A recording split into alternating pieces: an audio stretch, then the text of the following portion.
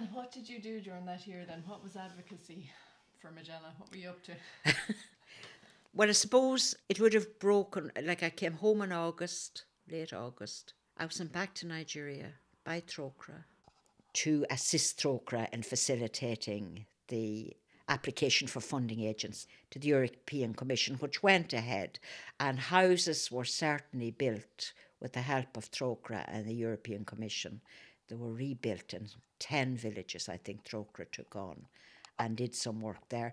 And the person who could tell you all about that is Mary Sweeney, because she was out there many times. And I used to be so envious of her going out, and she had the freedom to recover the place to some extent. That was September, October, and then it was Christmas. This memo, or the military plan to totally upset Ogoni, was leaked as a military memo.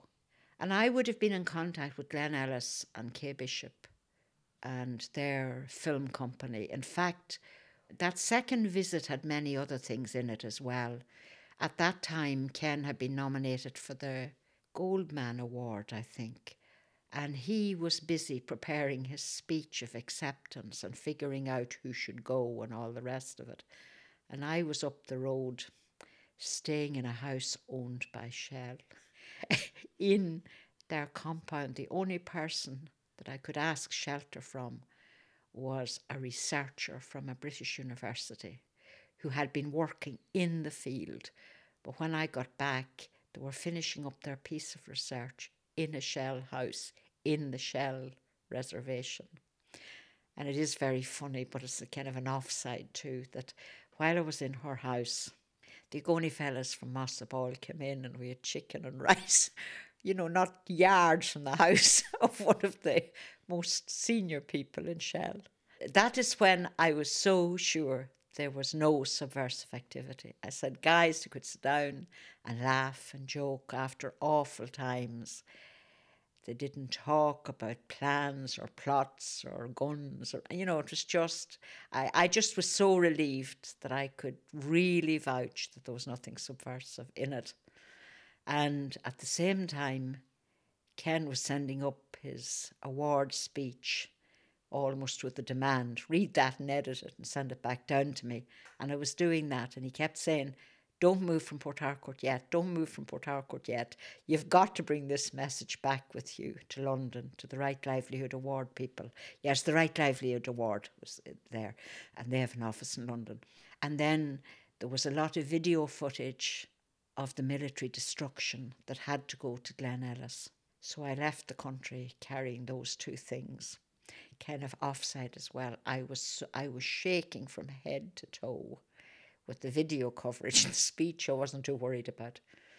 And I remember bending down after the immigration fella had signed something and standing up quick and hitting my head of the yoke that was sticking out and just seeing stars and wonder, will I ever get out of this place?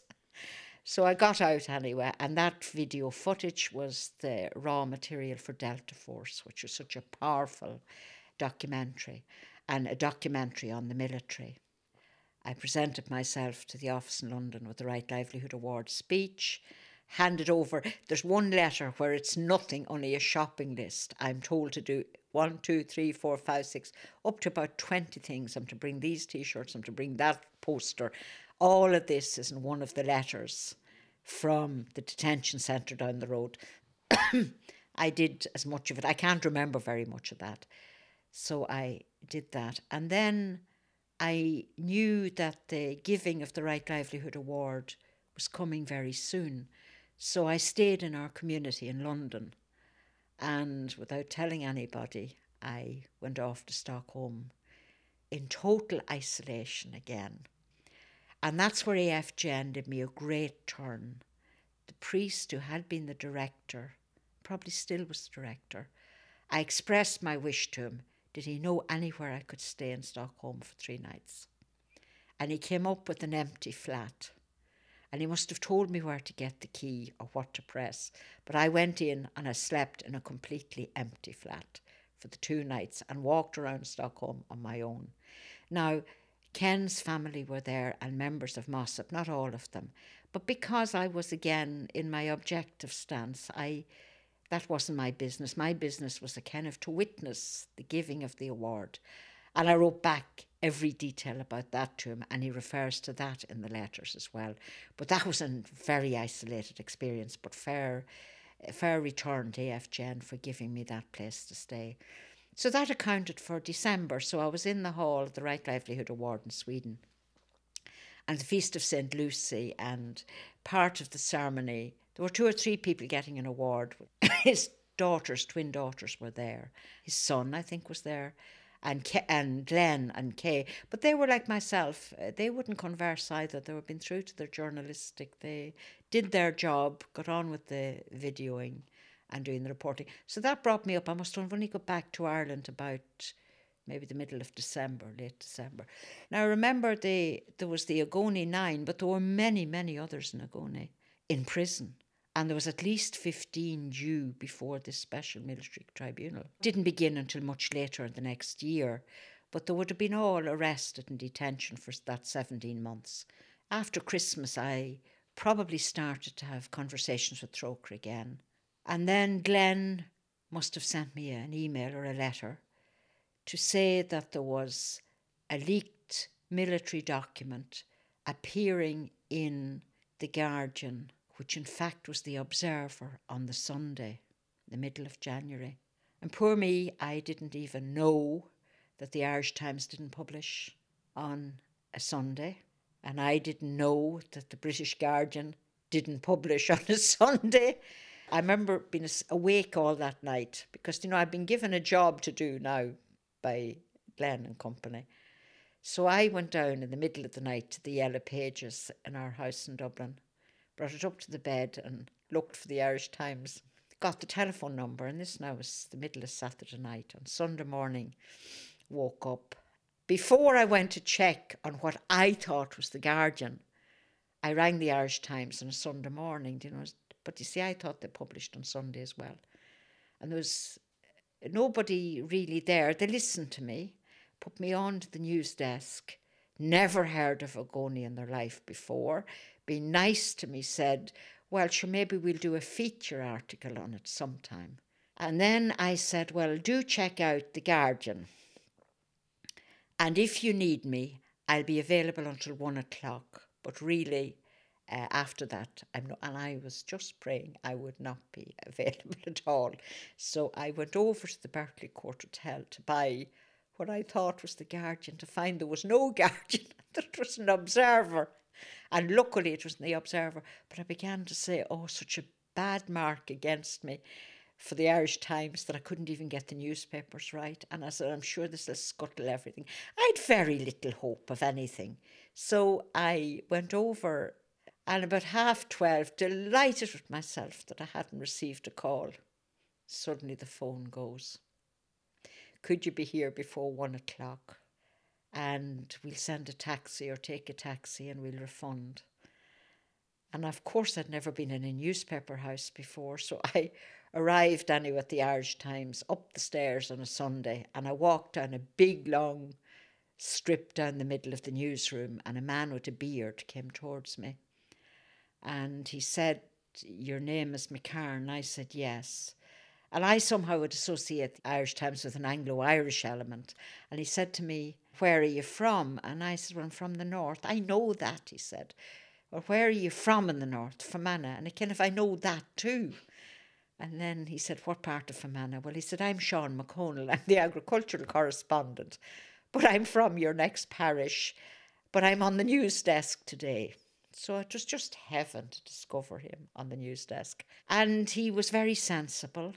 He said, this is in his mind, not in my mind at all. I didn't recognise the enormity. He said, I want you to go away for 15 minutes and think about it, because this is a military document, a leak of a military document. And he said, then we want to consider, would you be ready to have your photograph in the paper? But I want you to go away and think about it first. So he gave me 15 minutes to think about it. And then I came back and I just had one of those other moments. What the heck, let me go for it. And he said, your life may never be the same again after this. It was again one of those moments when I said, okay, if this is the cost. In as far as I could understand it at that moment, nobody would ever see an outcome. So the next morning was the 16th of January. The extract is there, and I appeared somewhere in the Irish Times photograph, and then none leaks military document. It was an awful heading on it anyway. And Trócaire, of course, was delighted. I mean, I was now becoming an accomplished campaigner, and the phones began to ring. It just, I don't know what, but it was like a kind of a miraculous happening. The interest of Ireland in Ogoni, of which it had never even heard the word before. It was extraordinary. Now, at that time, I had Trócaire backing behind me, and they have a press unit, so they probably realised that we're going to something very important and interesting. So would have been very supportive with their press offices. And that was the 16th of January. And one of the most potent phone calls, because I began to get phone calls, was an extraordinary phone call, was from A. Frank Kerwin, who'd been a former Catholic priest of St. Patrick's Missionary Society, a young man who had worked in Ogoni. And he just was so moved by the whole story. He left Ogoni not because of anything to do. He loved the place, he loved the people, and later he had changed his mind and gone to do some other training. And he just was so absolutely relieved and thrilled to get a place in the Ogoni story. So he was a great friend of Joe Murray, who was in charge of AFRI. So AFRI now got interested. I was invited to speak at the AFRI seminar in Kildare in February of that year. So that was January. By the 2nd of February, I was speaking in Kildare, and a week after that, we formed Ogoni Solidarity Ireland. So that began a distinct campaign in Ireland, very much backed by Trócaire, very much backed by AFRI. In that month, the Nigerian province of OLA wrote and said, "We can't really have you back here until this military dictatorship is gone because of your press work." And now I was 3 or 4 months into my sabbatical. So what was I going to do? Work with the asylum community in Amsterdam came up. We had a group working there. And then again, because really I've had so many fortunate breaks, a call through my provincial from the Irish Missionary Union looking for a justice officer. And I said, that's it. I knew immediately. I didn't stop.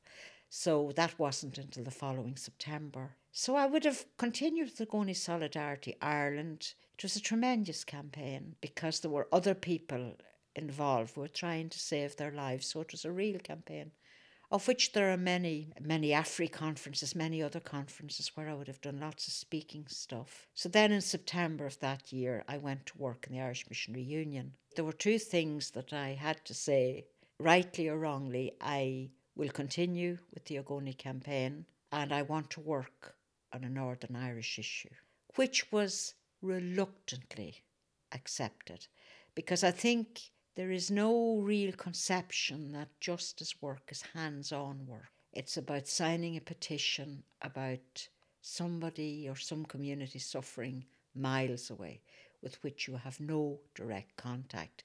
My sense right from the beginning that I had to be in the middle of the community that's suffering for me to be able to speak for them in my voice, not their voice. So somewhere along the line in the training that I got and the reflection that I did, that became a very strong plank for me to work on. I think it was just with a certain hesitancy and luckily some tolerance that I was allowed to continue to work on the Ogoni issue.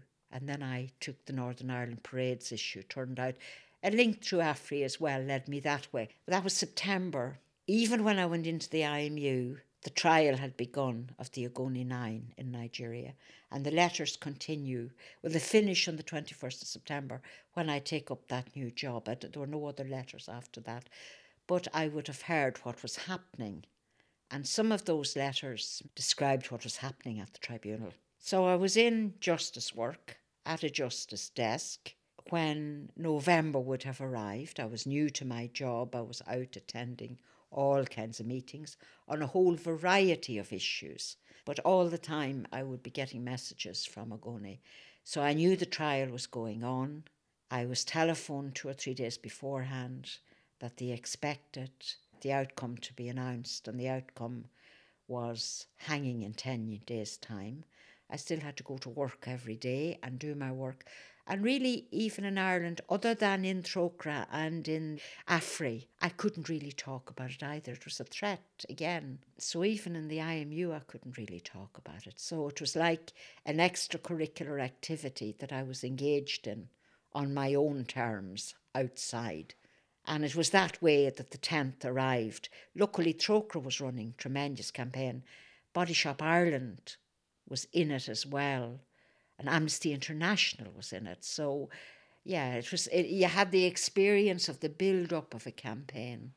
And it was the month before that we got the Nobel nomination for Ken, which had come through a meeting on the 17th of March, St. Patrick's Day.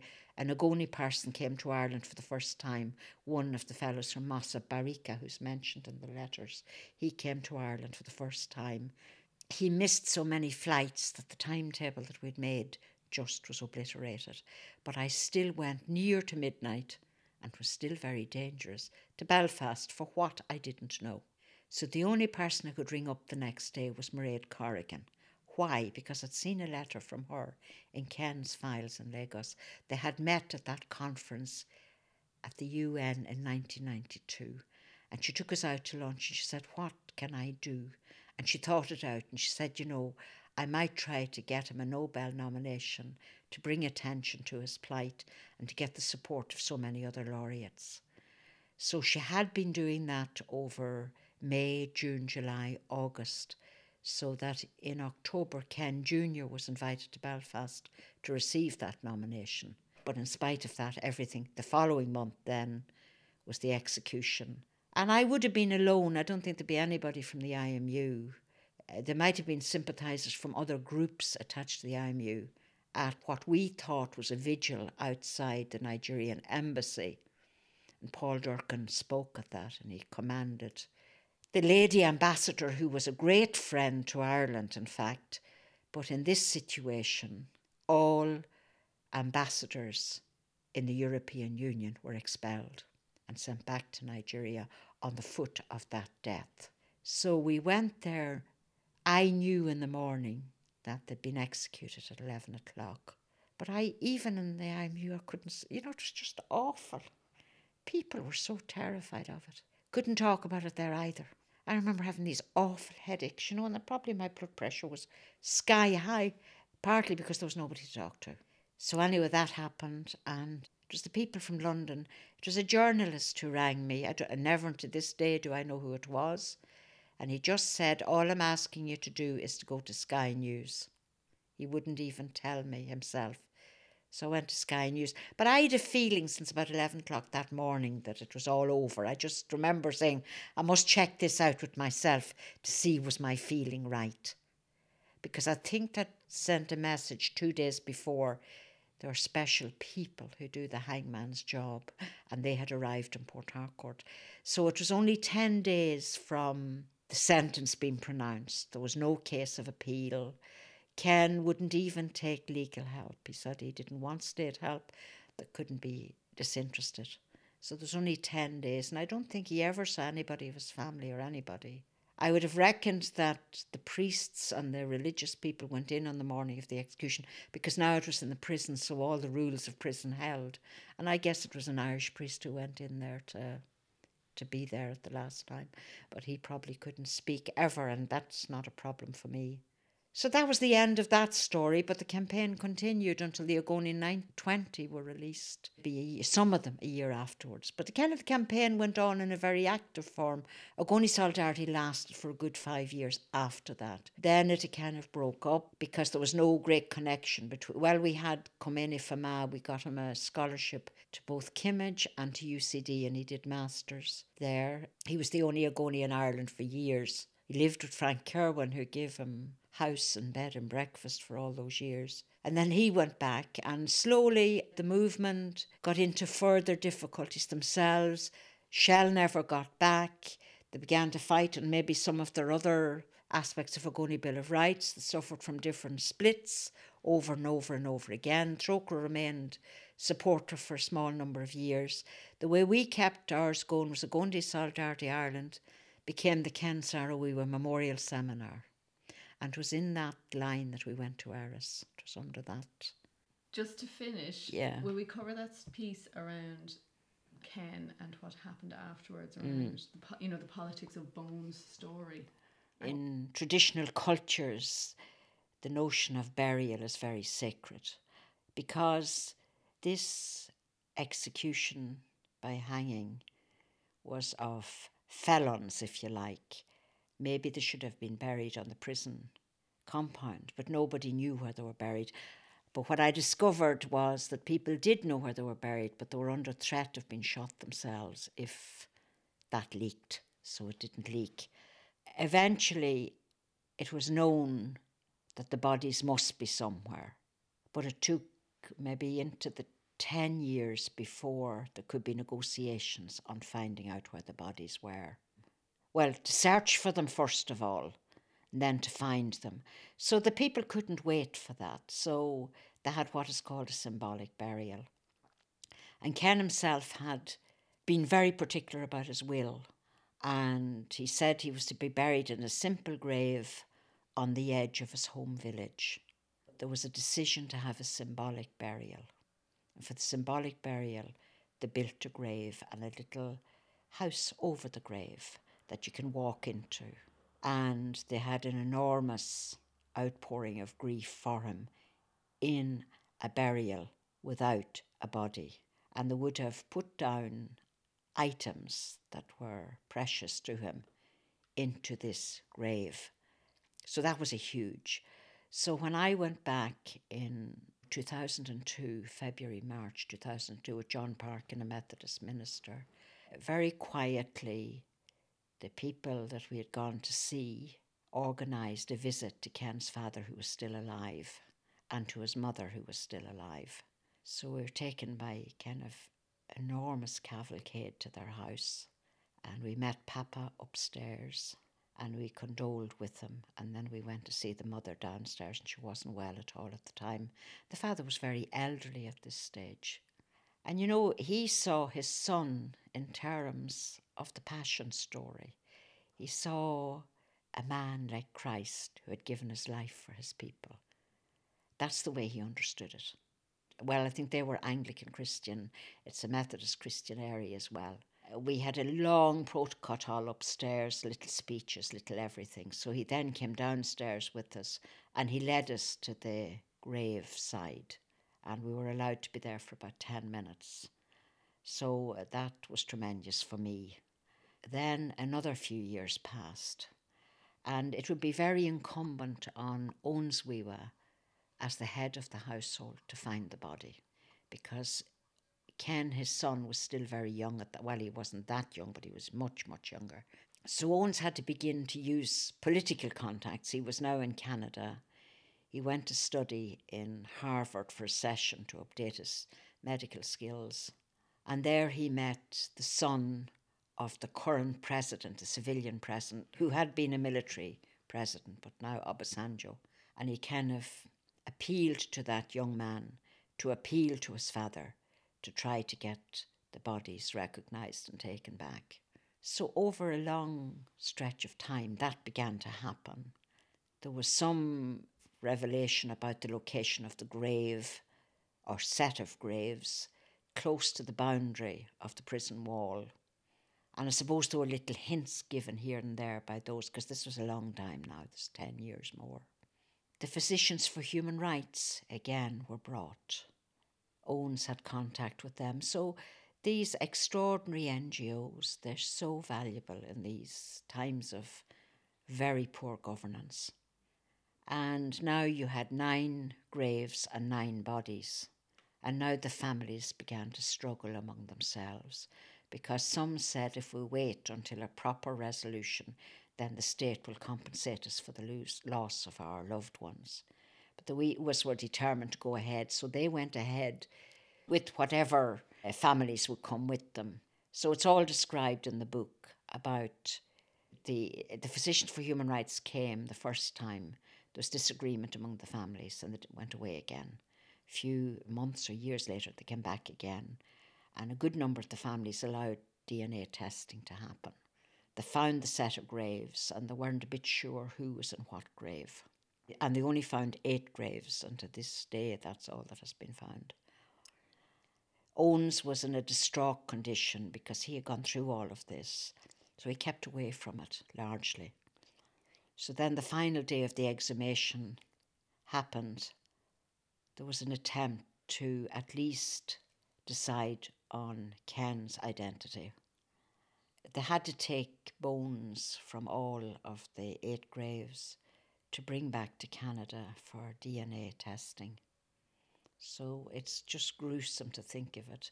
These are packed into little carrier bags, and the man who was exhuming had them in his possession.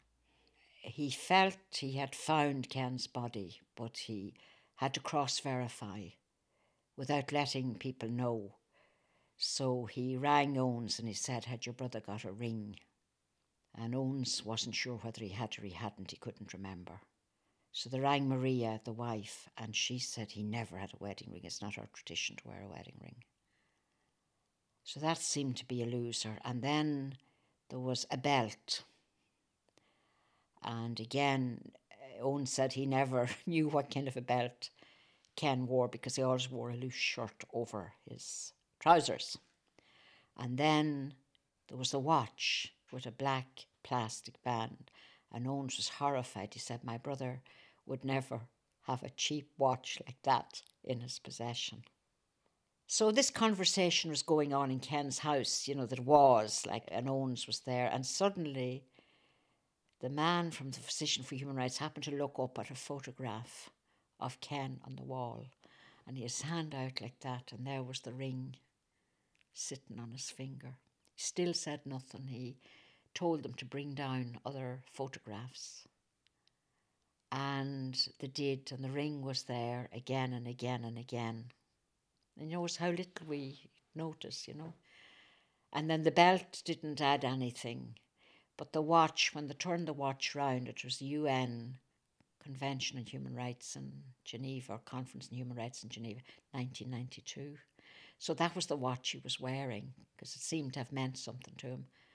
So that was how the body was identified. So since there had been a public burial, they didn't make any great issue of the second burial, although they called all the family again. And that's beautifully described in the book as well, and very much described in his daughter Nu's book about them, about Owens calling the daughters to get their father's bones ready for burial, and her feeling of, handling her father's bones, and because she was young when it happened. So that was very moving, and that book has only just been published, so she touches upon that in her visit back.